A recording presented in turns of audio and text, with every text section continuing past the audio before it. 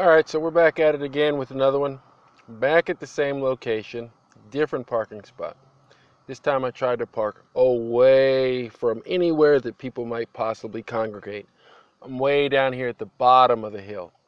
Not all the way at the bottom of the hill, but like at the point just before it starts the incline.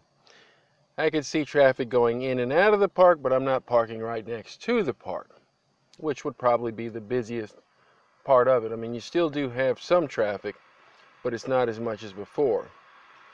So today we're going to go over a few different things, probably have some different sounds, traffic passing in and out, but we're going to make do with what we have. So we'll take a short break, a few more sips from the coffee, and then we'll get to it.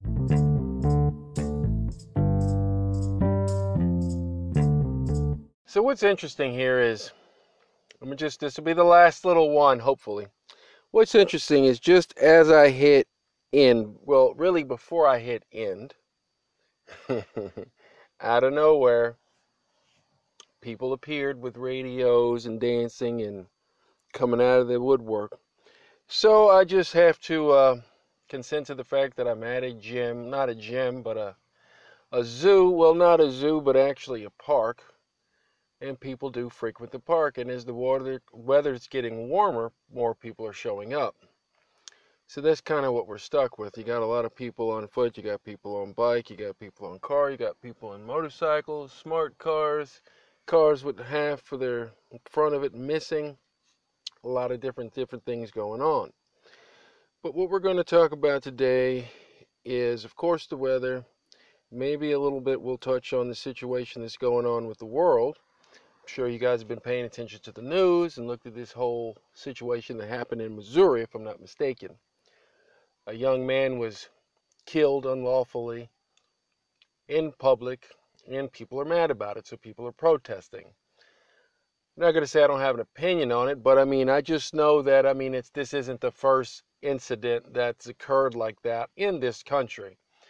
I always talk with my friends, that are abroad, and sometimes they assume that America is this great, ball of wonder and the best place to go, and, the White House, the picket fence, the wife and 2.5 kids, the American dream. Maybe that was at one time for a lot of people, but for the people that live in America, that's really not the dream. That's just the basic standard. Because there are a lot of issues here. Along with racism and all the inequalities, you got the government. Sure, the government looks great from the outside, but it's not the best in the world. I'm not going to say someone else's is the best in the world, but every country has its problems. Every society has its problems. Every education system has its problems. So what you're seeing on the news and the people are all in an uproar about this is normal, this is typical. Protesting isn't going to change anything. I'll tell you what could change something. If, let's say we got a band of ex-police officers. Why ex-police officers? We need people that know the law inside and out. We need people that know the whole process, all the litigation and all these can and will be used against you stuff. We need people that know the police investigation process just as well as the police that are actively implementing it. And then we need lawyers, real lawyers, not lawyers that work for cops, lawyers that work for people. Now, what these individuals need to do is they need to form some kind of union, some kind of form, but on a public board, basically where everything they do, we get to see. The citizens that live here, we get to see. So there's nothing withheld. Like if they do an investigation, all the facts, everything's put out there for the people to see. Not concealed, not, oh, well, we lost the body cam footage, not, oh, well, we don't have the audio, or we can't release that, or all that little propaganda that they use to keep the public, in the dark. They paint the story they want you to see. If they don't want you to see the footage, you don't see the footage. So I think if we had something like that, then these things wouldn't happen. So how would it work in play? So when the cops respond, they respond. So they would need pretty much an entire force. But it would need to start with its core members. Start small, let the message, let the mission grow, and then it becomes bigger. So let's say you're out there, and especially start with some of these larger cities, your New Yorks, your Chicagos, things like that. And a situation happens where an arrest is made, scanner goes off, everybody gets the call. Cops show up, and then this unit shows up. Now, this unit is there to police the police. They don't interfere with their investigation, but they police the police to make sure everything goes according to plan. Now, if they're sitting there and they see that the police are beating an individual, and this is not legal, which of course it isn't, but they're there with all the legal back and police expertise to say this is not legal, this shouldn't be happening, at that time, then they could intervene to police the police to keep the people safe. Because that's what has to happen at this point. I think the only thing that stopped the individuals from intervening in that instance, as in other instances, is the badge, the blue uniform. If that had been a regular man leaning on another man in the street, people would have been all over him. They would have pulled him off and said, hey, okay, you beat the guy up, don't worry about it. But the guy's in handcuffs, he's on the ground, he's not a threat to you or anybody around you, and you kill the man in broad daylight for no reason other than your own selfish stupidity, yeah, you should be punished for it. That's just like in school. If you see a bully beating on someone, then the next thing you know, one of the kids shows up and they help the little kid getting punked. They stand in, they protect him. But nobody does that because they see somebody in uniform, because they don't want to get arrested. So if we had some kind of force, task force or something like that, working for the people, which the police are supposed to be doing, working for the people, I think we would have a better shot. Now, let's just say an incident happens just like what's happened with this young man where they get killed. Okay, well, let's look at the facts. Now, our task force wouldn't hide the information. They say, okay, this was used, too much force here, this wasn't observed, this, all these checkpoints, so that we don't have to hear any more of this, oh, well, we got to go back and review the files, or we're conducting an investigation.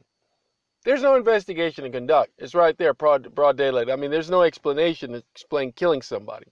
But the other thing that happens and why the people get outraged is because they basically slap the cops on the wrist.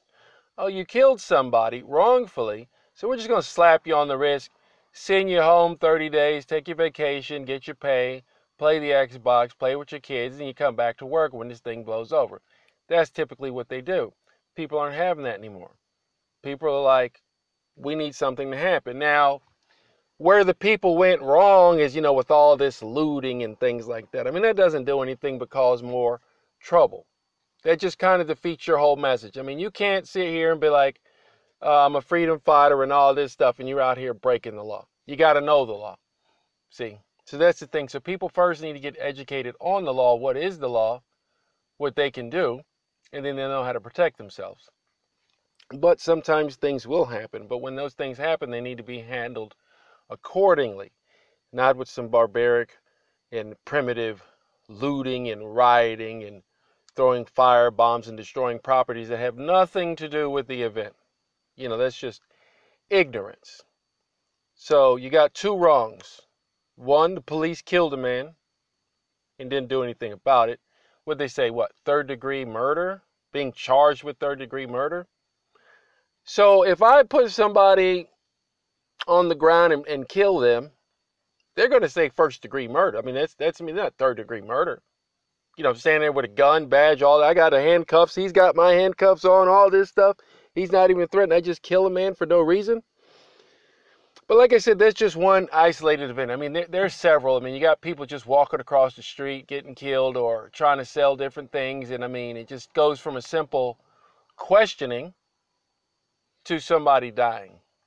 Goes from a simple respond to a disturbance call or domestic call to somebody getting shot and killed. And that's just where we're at. But what's going to happen is people are going to get tired of it. And they're going to say, you know what? We're just going to take out the cops. They're just going to start shooting the cops just like they shoot people. And then then it's over. Because once it happens in one state or one city or one incident. They can say, okay, everybody's packing heat. They got guns, we got guns. Okay, is he wrong? Is the guy wrong? Okay, if he's in the wrong, then yeah, do what you got to do. But if he's in the right, they're not going to let you kill him. They're going to kill you. I mean, that's just what it's come to, because I guess the powers that be aren't taking action, doing the right things. You got powers that be on our side of town, sending out tweets. Once the looting starts, the shooting starts. That's no kind of leadership. But this is the country we live in. So yeah, it's not all candy roses and sweet daffodils. This is America. It's a completely different animal. So you either adapt or you get eaten. On that, we'll take a break.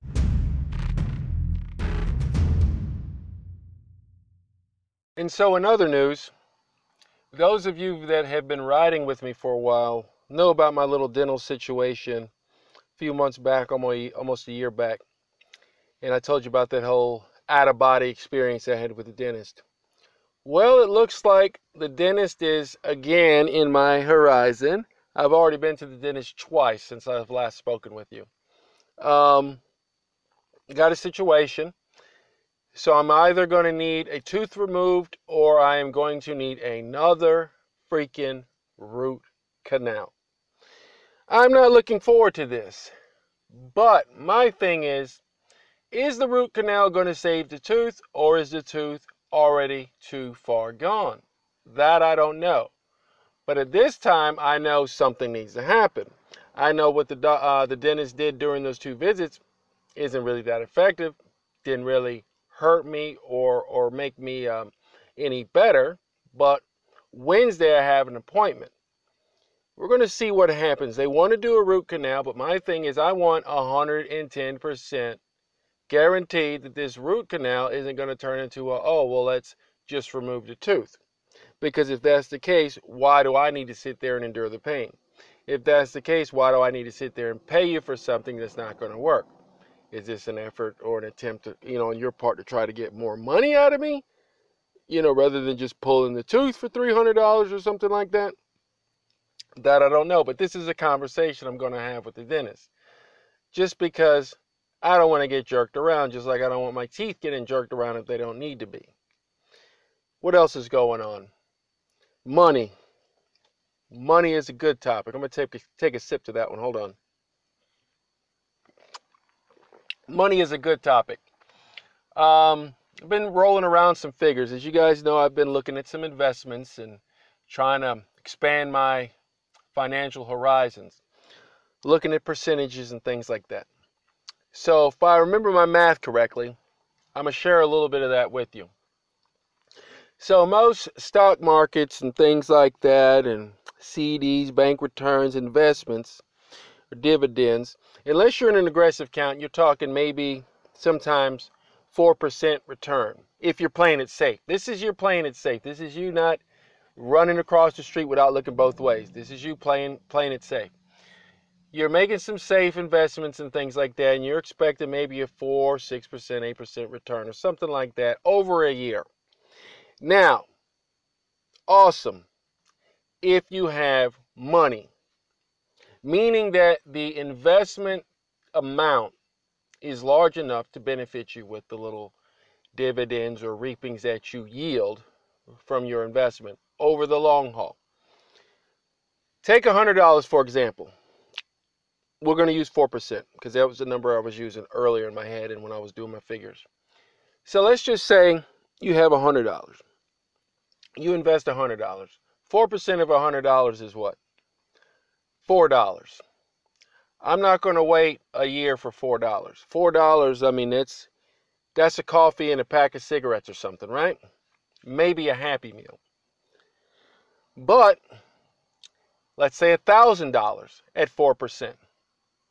Now you're looking at what? $40. Let's look at $10,000 at 4%. How much is that? I got a calculator right here, just so I make sure I'm getting my numbers right. Let me just do that. Let me just, before I get too far off, I hate to be sitting here talking for 20 minutes and then everybody's like, whoa, his math is all the way off. All right, so we got $100, right? Let's take 40% of that.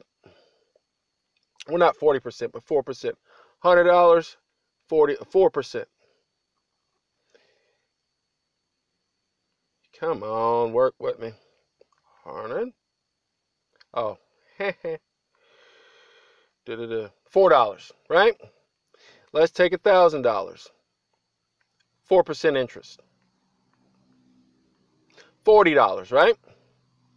Now let's take $10,000 at 4% interest.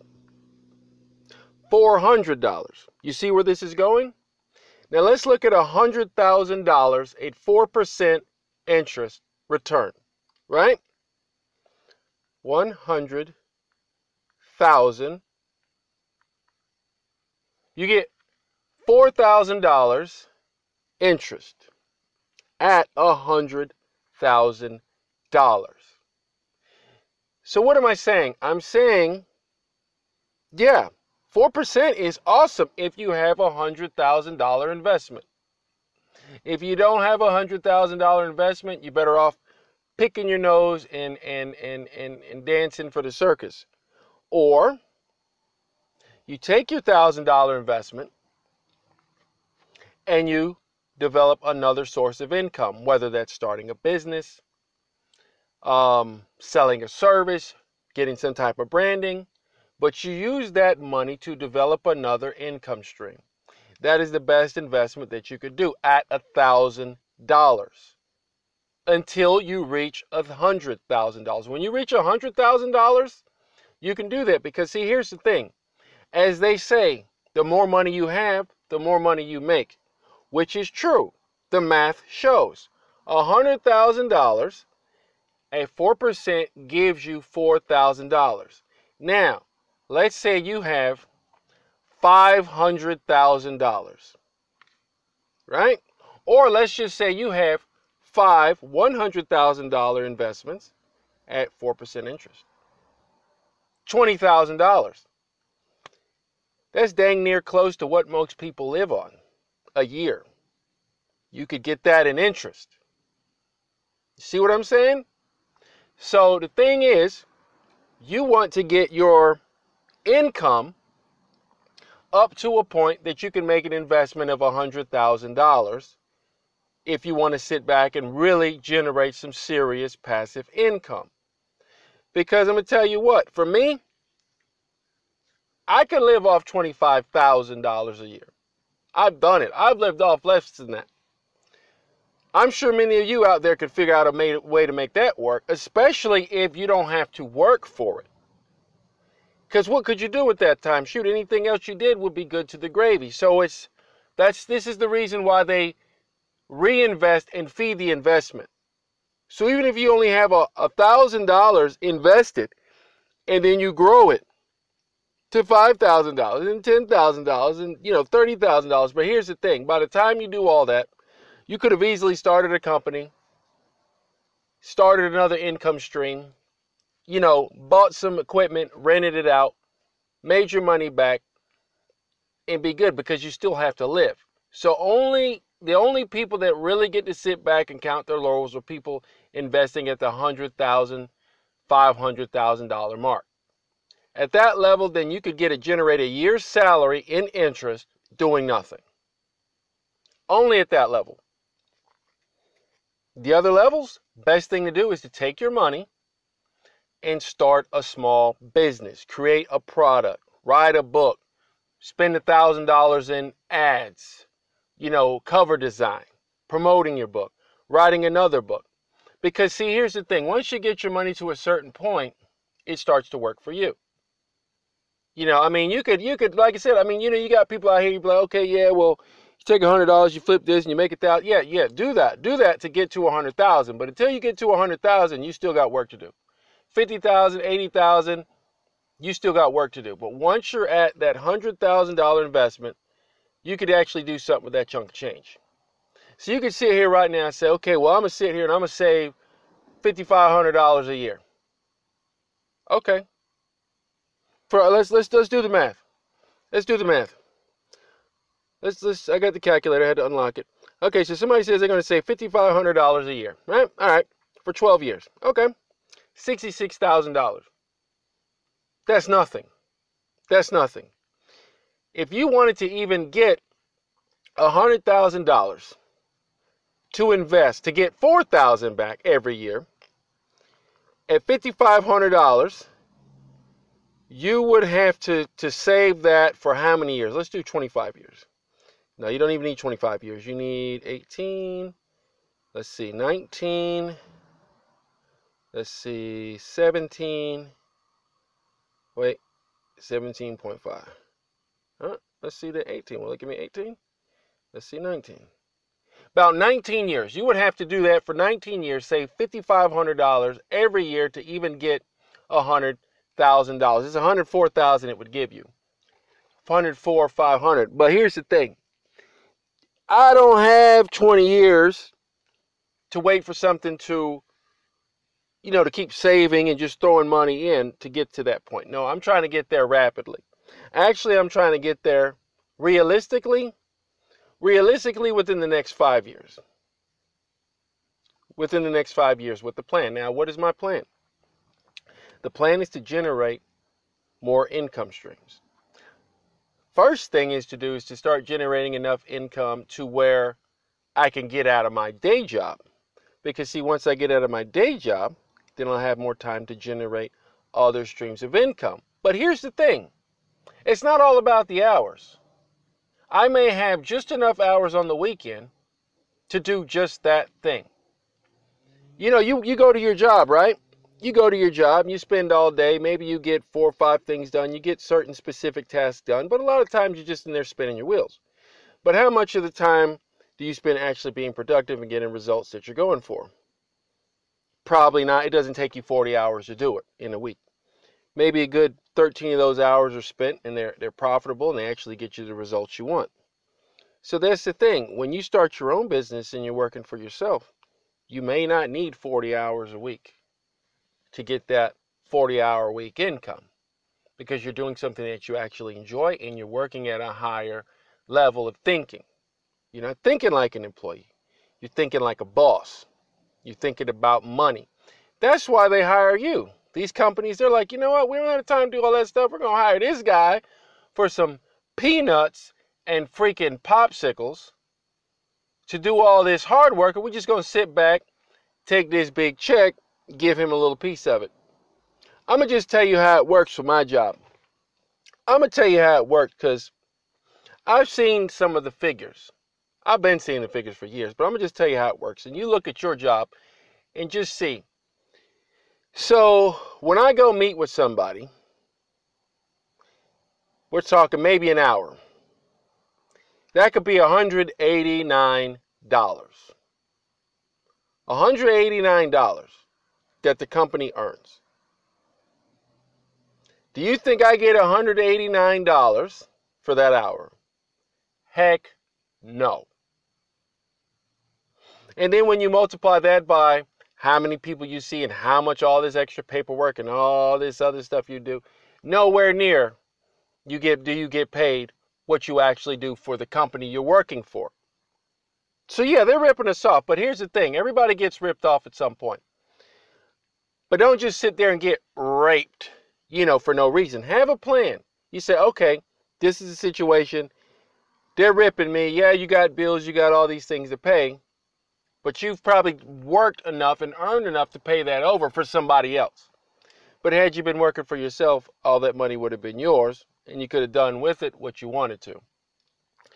That's the thing. So when you start getting into it, you definitely, your mindset shifts. It's got to shift. Higher level of thinking. But that's just a little something for you to think about. I mean, maybe you're already there. Shoot, maybe you're some billionaire listening to my podcast learning English. I mean, if you are, hey, awesome. But if you're not and you're like me and you're in the process of making great changes in your life, then I pat you on the back. I say, let's get there together. I get the information, I'm going to definitely share it with you. Now, every podcast, isn't about money and things, but this is just what I'm on. I mean, you want to talk about something else? You bring it to me. Um, we'll chop it up.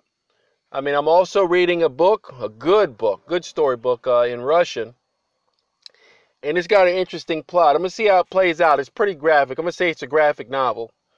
So far, you got this naive girl in there getting handled by some gargantuan, and nobody seems to know what to do. Like, I don't understand why she hasn't called the cops, told the brother, done anything to help herself. She's just getting handled. Not saying she likes it, she doesn't enjoy it, but she's getting handled and she isn't really making it difficult to do. So this is strange. So it's going to end up being one of them Stockholm Syndrome things where, her captor, ends up being the person she falls in love with. But that's just how it is with some of these stories. A female wrote it, surprisingly. But on that one, I'll catch you in the next one, and I'm out.